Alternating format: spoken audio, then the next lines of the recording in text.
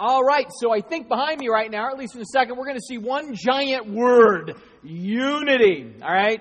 And this word is a colossal word, right? And there's a lot of reasons to it. I mean, I think when you live in a context where you experience unity, you know the sweet spot of that.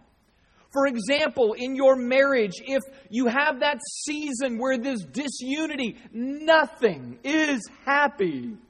Nothing functions right. You don't wake up in the morning with a song on your lips and birds chirping and everything. You lean over, you look at that person, and you go, punch them, right? Because there's not unity.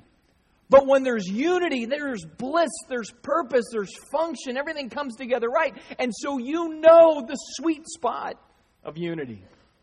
If you have a job, and there's been a context where there's disunity within your team or your fellow employees, you know how miserable it is to go to work, how miserable it is to try to do your job. Anytime you're going to do something that agitates another, you kind of have that sense of pit in your stomach. You're like, oh, this isn't going to go good. Why? Because I know there's already not unity. But when you have unity in the team at work, it's way better. The same is true for church. Today, I guarantee you that throughout this country, there are pastors walking up onto platforms behind pulpits, and they're looking out and they know there isn't unity.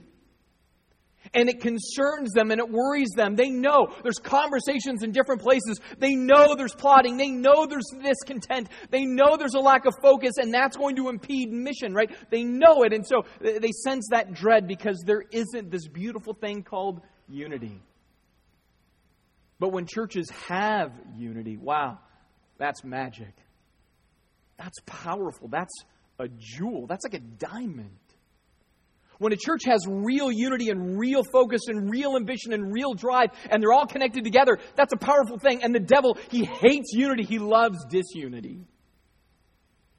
And so all the more, it makes us want to be aware of the need for, striving for unity.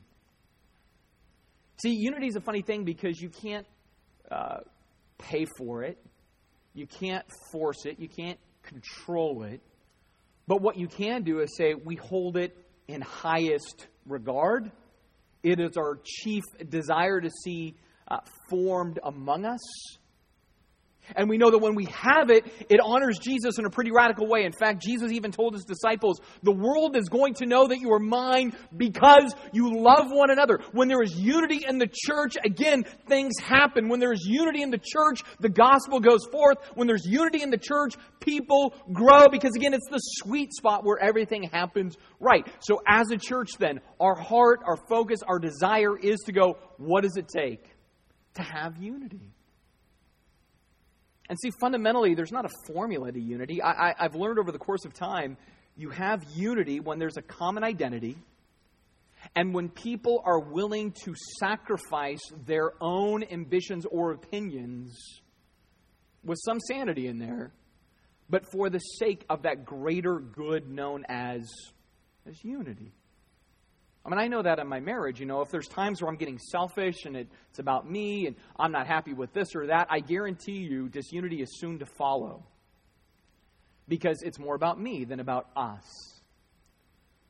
And the same is true in a church context. It's not so much about me, it's about us. That's what we want to seek always in churches.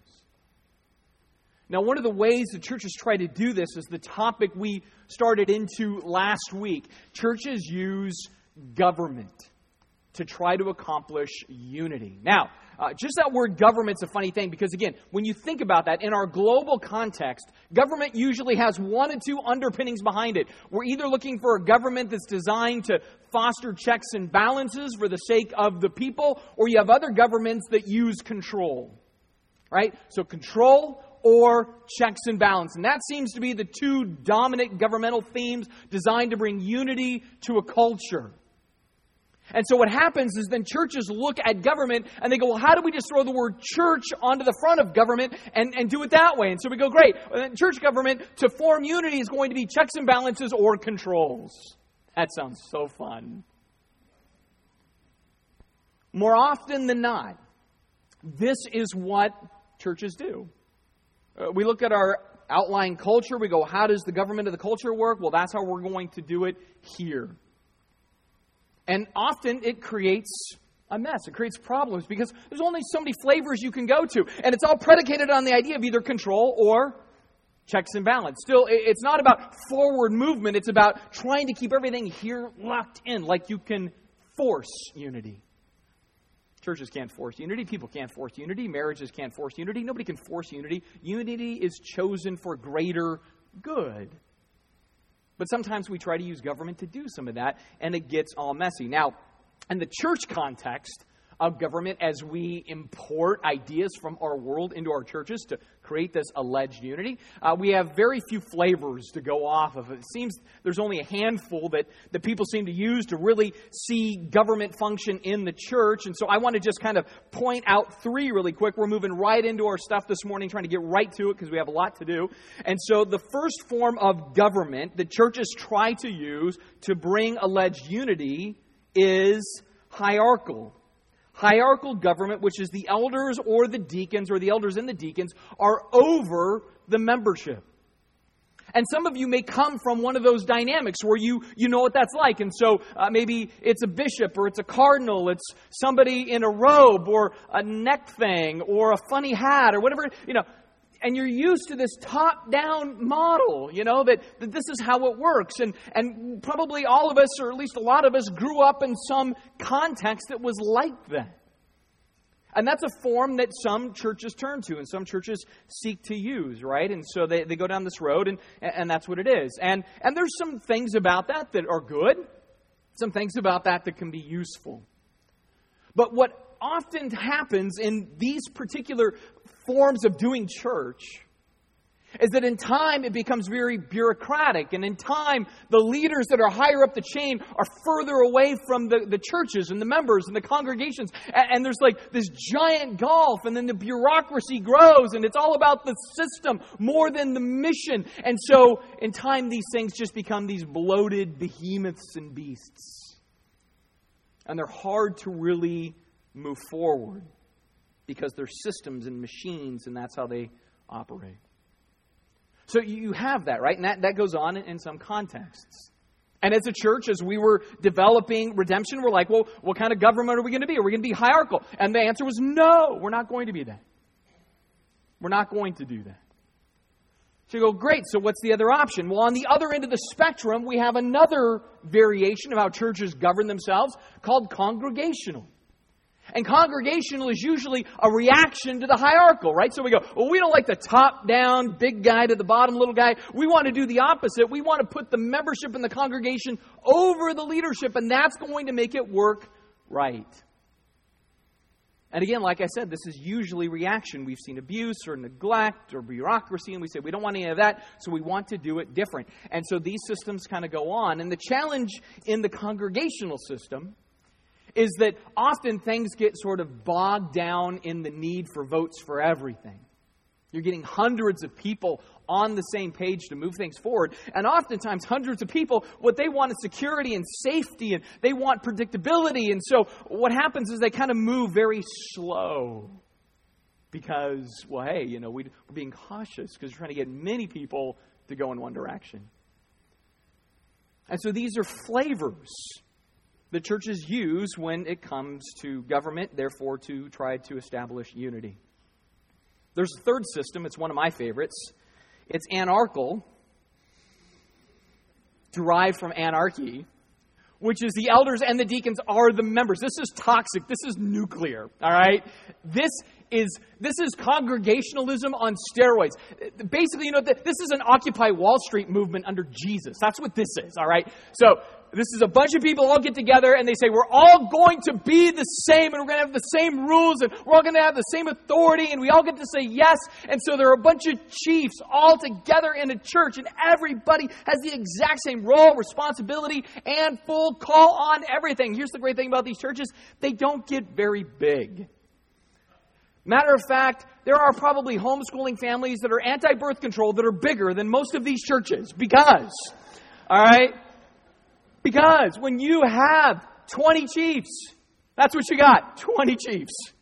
And nobody can quite plug into that. And there are churches out there that do that. And they go, we're all the same. We're all elders. We're all the leaders. We're going to do it all. We don't have pastors and we don't have this kind of structure. It's all just us. And it's like, yeah, it is all just you. You just need an 8-man tent and you're good. You can go anywhere, right? So those are the flavors usually that churches turn to. And so as we're looking at this idea of church membership and what it means to be a member of redemption and how redemption is going to function as a church, we had to look at all of that and go, well, Jesus, what is it that you have for us? Are these the only things we can turn to? Hierarchical, congregational, or anarchical, which would be fun. I granted that. But, or is there something better? And that's sort of what we have investigated. And what we've really done in that is to say, is there a way that the Bible prescribes how church is done that we should follow and we should do? And from that, we really came to the conclusion as leaders working through this and praying through this and just agonizing over it, that there is a way. There is a biblical way to do church that doesn't borrow from the governmental systems of the world for checks and balances or controls. A different system. A biblical system where it is Jesus. And then under Jesus are elders and deacons and members. In other words, it isn't this top-down, bottom-down. It's this idea that we come together, we partner together. Different roles, different functions, different senses of identity in that. But we're locking arms side by side with different senses of calling in that. And we move forward as a church under Jesus, who has a mission and a plan for His church in the world. That's the heart behind what we do. We want to make sure the gospel is more important, the kingdom's more important, so we want to lock arms as a people. In fact, in this sense, realistically, we don't really look at things in terms of church government. We look at things in terms of church team. We look at church as a team, not a government. We don't see our structure as a government. We see it as a team. Think about a team. You have an owner. You have coaches. You have defense. You have offense. That's a team. And in the same way in the church, we'd say we have an owner. His name's Jesus. We have coaches. They're elders. We have defense. Those are deacons. We have offense. Those are members.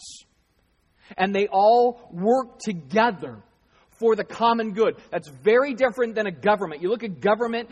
Government fights to keep others sort of intact. Teams fight to organize together to win. People love teams. People don't love governments. Right? And I got to be honest, I don't want to be a part of a government. It's just not my thing. Get to know me. I don't do well in governments. All right? Because, again, the very nature of them is predicated somehow on an ultimate failure at some part because it's just trying to control the sinful nature of man. It's not like vision-oriented. It's not goal-oriented. It's not success-oriented. It's just there to kind of keep the peace. And I don't believe Jesus just establishes the church structure just to keep the peace. He establishes church structure to advance the gospel, to advance the mission. And so that's how we should see it. We go, great, I want to make sure we do that, not for checks and balances, not just simply for control. Those are the wrong ideas. Rather, we do this to defend, to convert, and to win. See, that's why we want to be a team. That's why as we move forward as a church, we go, okay, well, what does everybody do in this context? We go, okay, well, whatever it is, it's rooted in that idea. That we're locking arms, working together, common goal as a team for the good of Jesus, His glory, and His gospel. And so that's what we are. We're a team. And the team, of course, as we saw last week, starts with the owner. The owner is Jesus. Jesus is the owner because He came, He lived, He bled, He died, He rose for His church. He owns it. It's His church. He has a very unique, special, intimate relationship to us because He took our junk on Himself and gave us His righteousness. So He is the senior pastor of His church because He owns it. From there, as we saw last week, what Jesus does is then He calls to Himself qualified elders who serve Him by coaching His church. Now, if you weren't with us last week, we encourage you to go online. You can watch that video. We also posted a little book that I wrote a while back on church eldership and leaders. If you want to read that, you can read that, get a sense of it. Because, again, we're not going to go back over that this week, but there was a lot in there helping us understand what the coaches in the team do, right? They coach under Jesus with many, many responsibilities, according to the New Testament. That's kind of where we left off last week. And so this week we kind of barrel right in, and we get to this other element of those who lock arms as a team, and that is that the elders coach with a very unique, qualified group of servants that are known as deacons. All right? Qualified group of servants known as deacons. Now, the word deacon in the New Testament just means servant. So what they do, they serve. But see, what's interesting is a deacon, much like an elder, isn't just where we go, hey, who's the most known? Who's the most skilled? Who's been here the longest? Who's the most popular? That's not how the New Testament says this is how you do it. The New Testament says, no. Actually, they have to be qualified. Elders have to be qualified. Deacons have to be qualified. In 1 Timothy chapter 3, verses 8 through 13, we see the qualifications for a deacon. It says, deacons likewise must be dignified, not double-tongued, not addicted to much wine, or greedy for dishonest gain. They must hold the mystery of faith with a clear conscience. It says, let them also be tested first, then let them serve as deacons. If they prove themselves blameless, their wives or the women deacons must likewise be dignified, not slanderous, not but sober-minded, faithful in all things. Let deacons each be the husband of one wife, manage their children and their own household well. For those who serve well as deacons gain a good standing for themselves and a great confidence in the faith that is in Christ Jesus, right? So it's not just like, hey, anybody we just need as a deacon. No, it's people who have certain qualities in their life. Their family has certain qualities. Their reputation has certain qualities. Why? Because they represent the church at large to their community. And so as we look as leadership, we go, man, the elders have to be held to a high standard. Equally, the deacons are held to a high standard. In this sense, the coaches and the defense, high standard. High standard. Now, the reason we say that their defense is kind of what they do. In fact, in Acts chapter 6, you get a sense of what deacons really facilitate. And in that passage, I won't read the whole thing, but basically there's this scene where certain individuals aren't being served food. And so the apostles come and they go, man, how are we going to fix this? Well, we need to find these individuals who can serve these people so then we can be focused on the word and prayer. So in a church context, you have the elders who kind of facilitate that word and prayer and care in that way. And then they go, man, we got to make sure that we keep protecting the word and prayer. So we need deacons to help us do what we do. And by that, they go and they take and fill in whatever needs exist within the church. Maybe it's hospitality in some way. Maybe it's setup. Maybe it's benevolence. Whatever the need is, they go to where the need is. Much like a defense, it goes to where the ball is going, goes where the need is, plugs the hole, stops the play, whatever. That's what a deacon does. And so as a church, we have Jesus as our senior pastor. Under Jesus as our senior pastor, we have elders. And then with the elders, we have deacons. Elders focus on the word. The elders focus on prayer. The elders focus on direction. The elders focus on protecting the church and teaching the church. And then the deacons help the elders by serving the people. See, that's the heart behind all of it. And then we have the playmakers. The playmakers are going to be the members, right? This is the locking arms again. Coaches are coaching. Deacons are serving. Members, points on the board.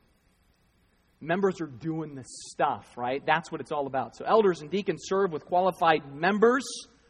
And by qualified members, we're going to see what that looks like. But here's what you need to know. Since this is also our membership class right now, in context, we talked about it. Hey, how old does somebody need to be in order to be sort of qualified to be a member at Redemption? So we said 16 and above. You know, and so that's where it starts. So if you're 16 or above, hey man, you want to be a member of Redemption, you can totally do that. But there are some things about membership. Some qualities that must be true. The first is this: members identify. Members identify. First, they identify in Christ. Acts 20:28 says, so guard yourselves and God's people, feed and shepherd God's flock, His church, purchased with His own blood, over which the Holy Spirit has appointed you as elders. In this sense, membership is sort of like an office. Just like elders or deacons are offices, so are members. And the very first step about that is you actually know Jesus. You're actually a Christian. You follow Christ. If somebody says, I'm not a Christian, I don't follow Christ, but I want to be a member, my first thing would be, I don't know why. Not in a bad way. Like, I really appreciate you want to be involved, but I don't know why, because the church isn't so much an institution. The church is a body of people in Jesus. Right? Jesus makes up the church. Jesus is the head of the church. We are the body of Jesus. First and foremost, if somebody wants to be a member, they need to be a Christian in Jesus, because that's what makes up the church. Now, there may be some people who go to this meeting that we call church that aren't Christians. That's awesome. Hang out with us. Keep asking questions. Keep watching. Keep trying to understand. But understand, the church is by nature an institution of those in Jesus. So membership identity first is in Christ. The second thing that is true, though, is that membership identity is with a particular local church. You read through the New Testament, and letters are written to the church of Corinth, to the church of Philippi, to the church of Ephesus, to the churches of Galatia. In other words, there was a sense of identification that says, that's my local church. I'm involved there, right? And so that's what we said. Membership, as we understand it today, isn't necessarily prescribed in the Bible, but there is this blessing and benefit to identifying with a church where you say, that's my place.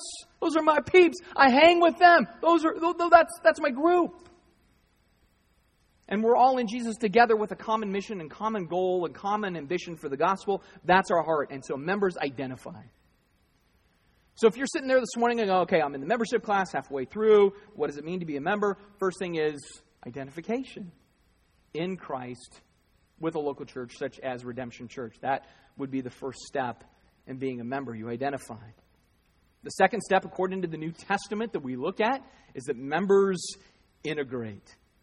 They integrate. 1 Corinthians chapter 12 says, now there are varieties of gifts, but the same Spirit. There are varieties of service, but the same Lord. There are varieties of activities, but it is the same God who empowers them all in everyone. To each is given the manifestation of the Spirit for the common good. Right? This is that idea of integration where you go, you know what? I know that the church isn't just about me.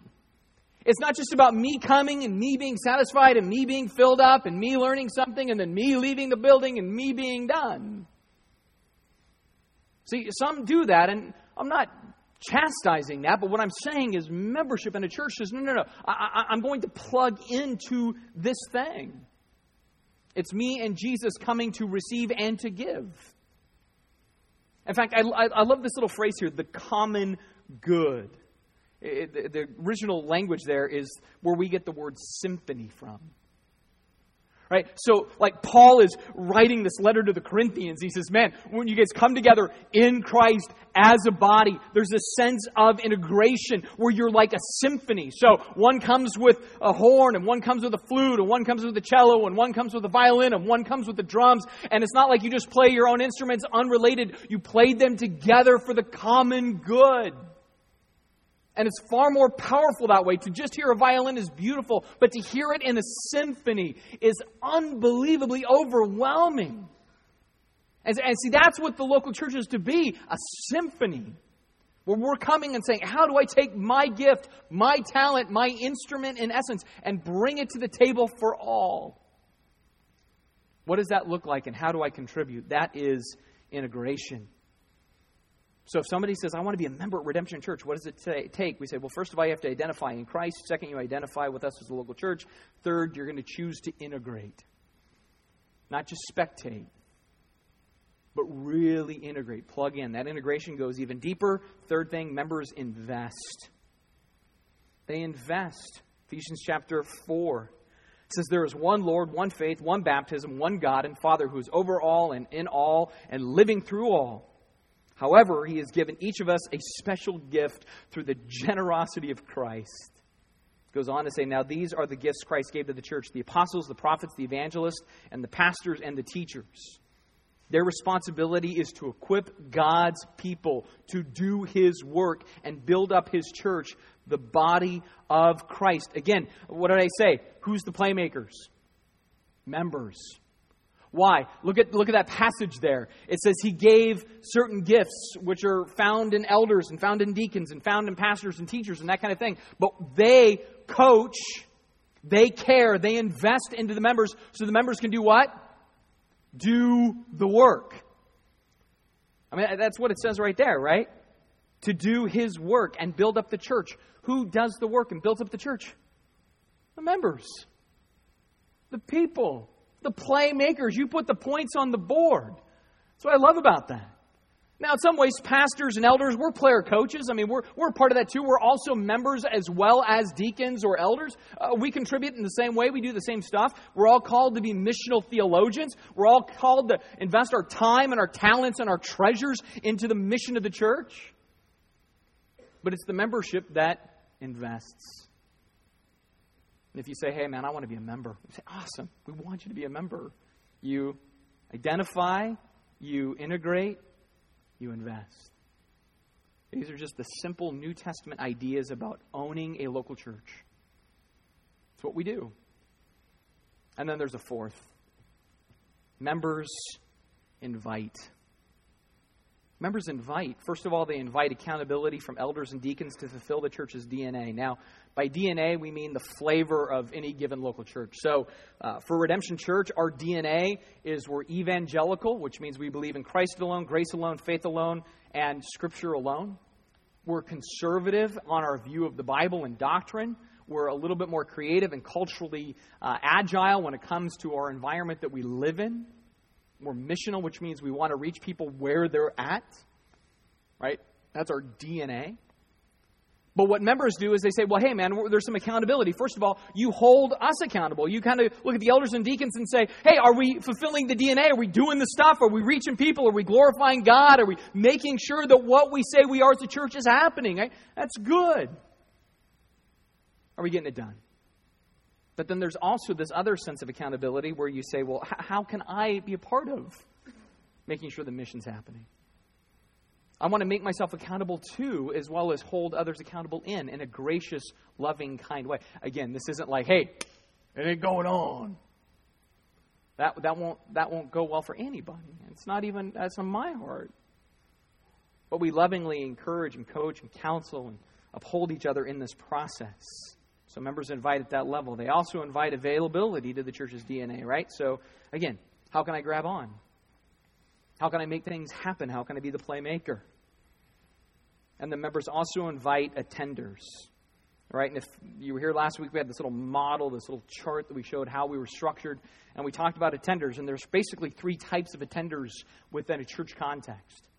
Some attenders are attending because they're church shopping. They're just trying to see, is this going to be the place for us, right? So you're trying to invite people that maybe need to connect with the church. Maybe they don't have a church yet. You invite them to attend and see if this is the place for them.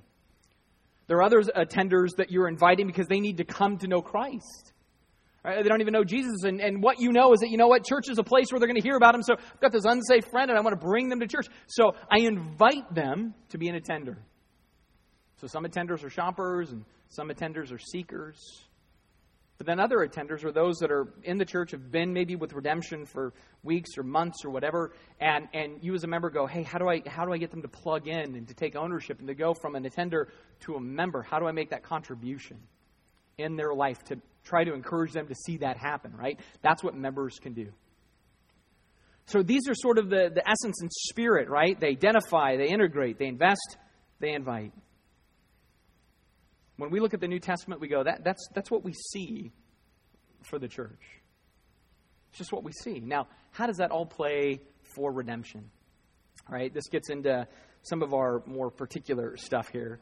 So hopefully you'll bear with it. This is the last week we're going to have these kinds of particulars, and then we can start to breathe again a little differently. But when we look at this, we're calling it Redemption's elder, deacon, member DNA. Right? So how does this look particular for us, for you as a potential member and deacon and elder, all of that? How does this shake down? Well, for members, here's how it starts. First off, in a normal context, not like right now, but normally, if somebody comes week one and they say, hey, I want to be a member, what do I need to do? We're going to say, hang out for 3 months and just get to know us, because in 3 months' time, we'll probably do something that either makes you mad or you'll still like us. We don't know. So, give us 3 months and you'll get our flavor. Good or bad, you're going to get us. And so that's the first thing. Also with that, we'll say take our membership class. So you understand our DNA and why we do what we do and how we do it, that kind of thing. So hang out Take a class, get to know us. Now, if there's still a green light, we'll say, great, here's the first thing. Do you confess Jesus as Lord, Savior, and the only way to God? Do you believe that? That's going to be a standard for membership, because that's the essence of our Christian church. And so you go, okay, yes, I do. I confess Jesus as Lord and Savior. I believe He's the only way. We'll say, great. After that, there's just a few things we need you to agree to. Agree to the doctrine and direction of redemption. Now, by agree with, we don't mean you have to be like, woohoo, cheerleader for it. You don't have to love everything about what redemption does. I'm a leader and pastor in this context, and it doesn't do everything I want in a church. You'd be like, but dude, don't you write some of the stuff? You also give up some of your own ideas, too, for unity, right? So, it's not like I bind to every single thing that we're about as a church, but I go for the greater good. There's some things that I'm just going to keep my mouth shut. I'm not going to make an issue. It's not a big thing. I don't have to. Right? There's diversity even within our pastoral team. There's doctrinal differences that are lesser issues. They're not worthy of dividing over or dying for. Now, some zealous 20-year-olds think they are. They're not. Right? They're not. So we kind of realize that, but we're saying you have to generally agree to the doctrine and direction of Redemption Church. Next, you have to agree to consistently attend on Sundays. That's just the thing where Sunday kind of steers the vibe and the essence of a church. And if you go, man, we come half the time or a quarter of the time, man, we're glad when you're here, but it may not make sense for you to be a member. Because membership is so much more than just attending part of the time. And so, again, we'd say, do you agree to consistently attend on Sundays? That doesn't mean like 52 weeks you must be here and we're going to put little gold stars by your name, though that would be cool. Not so much that we want to track it, but just to have gold stars again as adults would be sweet. All right, so not doing that, though. But, you're consistently attending, right, in some kind of scope. Agree to regularly give financially to advance the kingdom. Now, I'm going to say this, and some people are going to be irritated at me, and some people are going to say thank you, and I don't know which group even. I'm not saying you have to give it here, right? Now the elders are going, what's he saying? What I'm saying is you advance the kingdom. As a church, we care about the kingdom advancement. Now I'll tell you personally, hey, I would love for you to give it here. I mean, boy, we have a lot of dreams, a lot of things. We're going to roll those out at the first of the year. There's a lot of great things that God is putting on our heart to do, and it takes finances to do it. We pray, we hope that you'll give it here, but we're not saying to be a good, godly Christian member, it must come here. But what we are saying is you take your reserves and you go, I give it to kingdom purpose.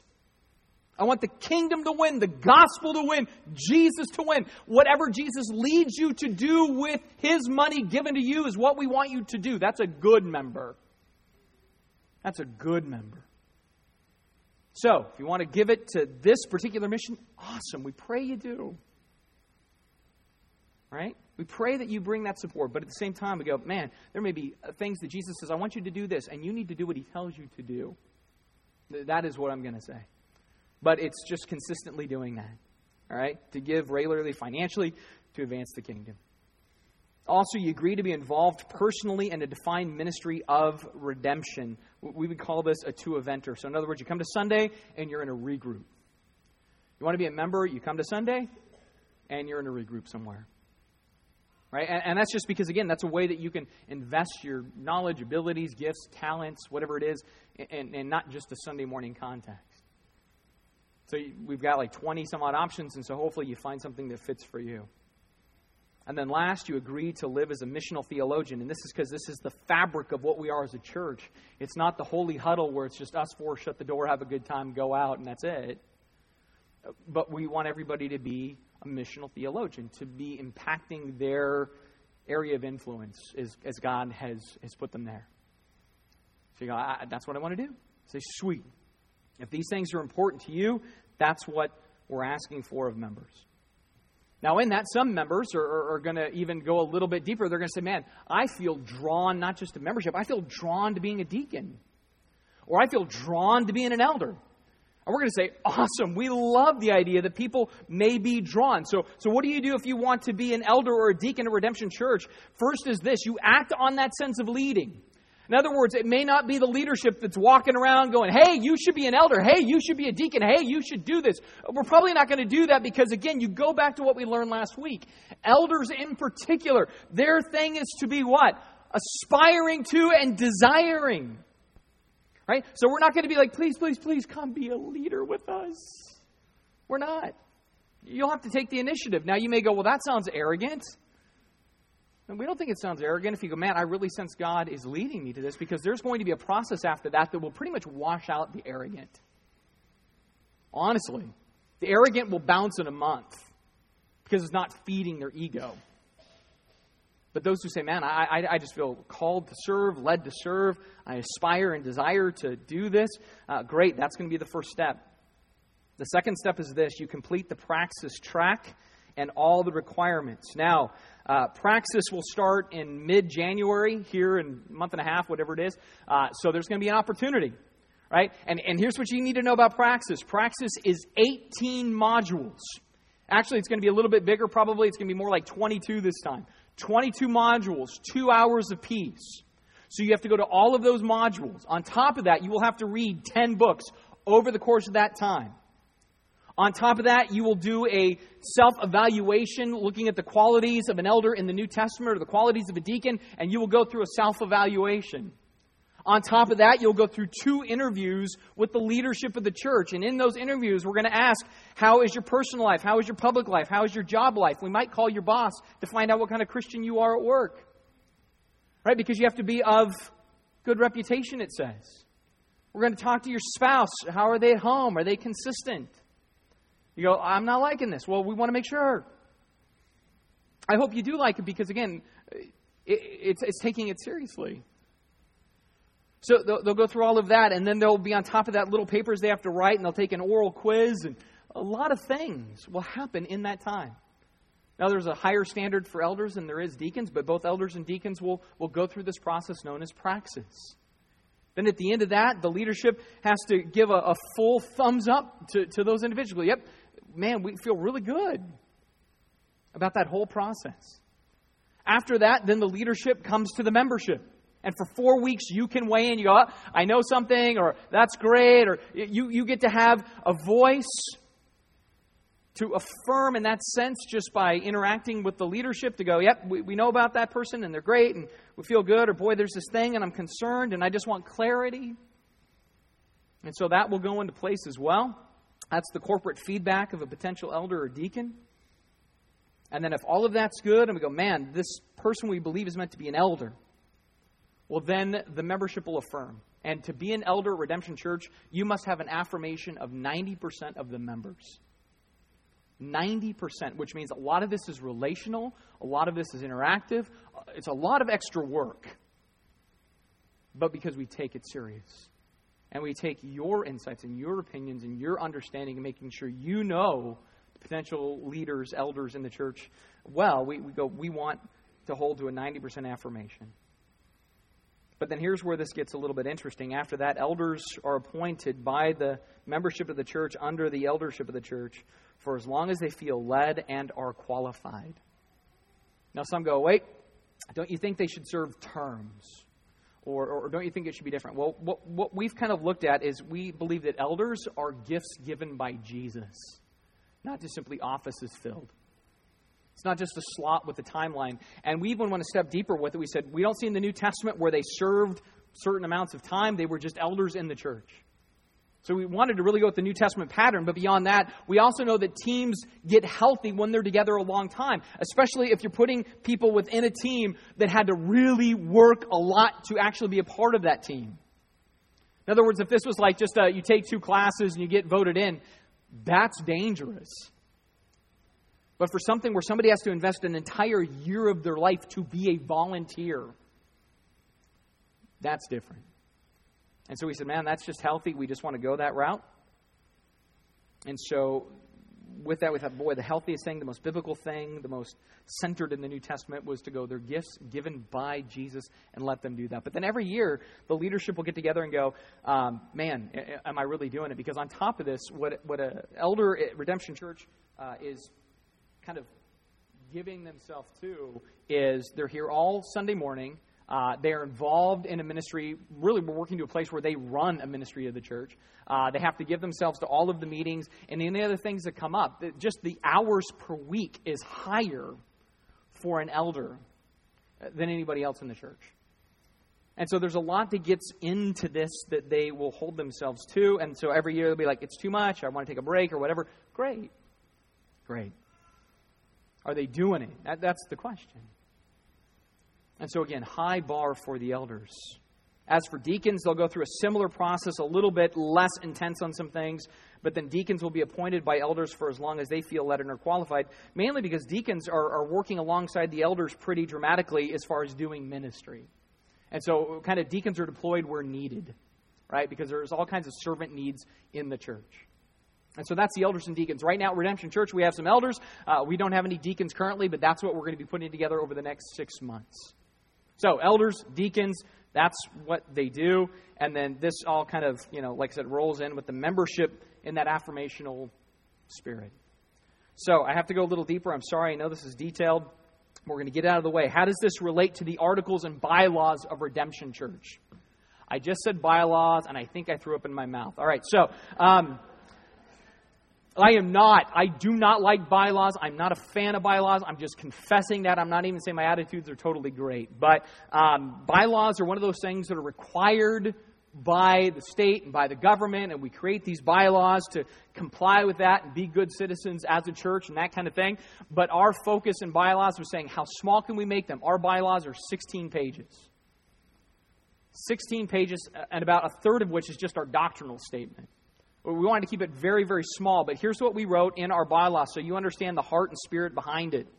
It says, the ecclesiastical structure of Redemption Church was founded through and is headed by Jesus Christ, who is our senior pastor. The chief governing document of Redemption Church is the Bible. The secondary and subordinate document of Redemption Church are the Articles of Incorporation and the bylaws. The Articles of Incorporation and bylaws are to be interpreted in light of the Bible as God's perfect and complete revelation. In other words, we point it back to Jesus and the Bible as much as we can. We're not all stoked about bylaws, excited about them, whatever else, but we have them. And so with that, how does this all come together? Again, I'm going to rush. Elders' relationship to the bylaws, they ensure doctrinal and directional DNA of Redemption Church. They maintain the standards of the Praxis Leadership Discovery Track. They conduct membership classes and annual celebrations. They set and maintain the budget, and they schedule an independent audit, which is required every single year, an independent audit that is then given to the members. And they oversee staff and deacons. That's what the elders will do in their relationship to the bylaws. The deacons' relationship to the bylaws, they help the elders facilitate the doctrinal and directional DNA of Redemption Church. They meet with the elders regularly to ensure overall ministry effectiveness. They free up the elders by serving whatever ministry needs arise. And so they're kind of working in the team that way. Then you get to the members and their relationship. The members affirm by 90%. The elders, they affirm bylaw changes by 80%. That's what the membership does. Bylaws are reviewed annually, and so that's something that's important to us. They receive the findings of the annual independent audit. And again, that audit must be completed within 2 months of the budget close or the new budget freezes. That's fun. We wanted high accountability financially, like really high accountability financially. And so we said, that's just the way it's going to work. That's what's going to happen. And so every year when we have our annual celebration, the members will receive a card. And on that card, you'll just affirm a couple of things. I've consistently attended on Sundays. I've given regularly financial to kingdom advancement. I've been involved personally in a defined ministry of Redemption Church. I've sought to live as a missional theologian. You'll sign your name. And then whatever elders or bylaw changes or whatever's under there, you'll affirm those kinds of things. Right? So what we've done in essence is we've just raised the bar on everything.